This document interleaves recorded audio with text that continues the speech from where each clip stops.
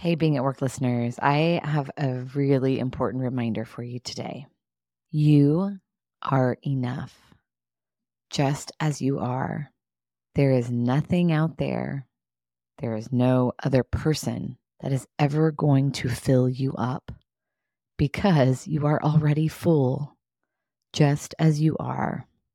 My husband and I are reading a book called The Emotionally Healthy Marriage. It's been so good for us.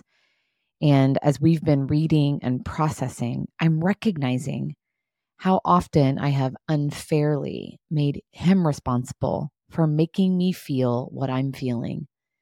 Feelings of insecurity and not enough are within me.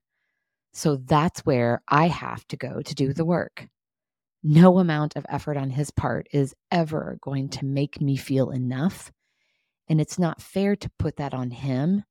After all, I'm already enough. So I actually don't need him to fill any void. And I'm experiencing this big truth right now, big time.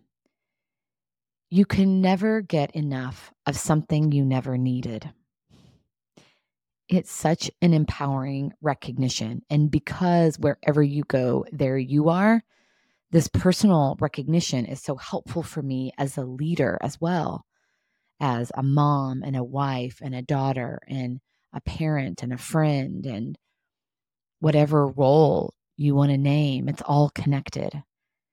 You can never get enough of something you never needed. And it immediately takes me to The Wizard of Oz when Glinda says to Dorothy about her desire to go home, "You had the power all along, my dear."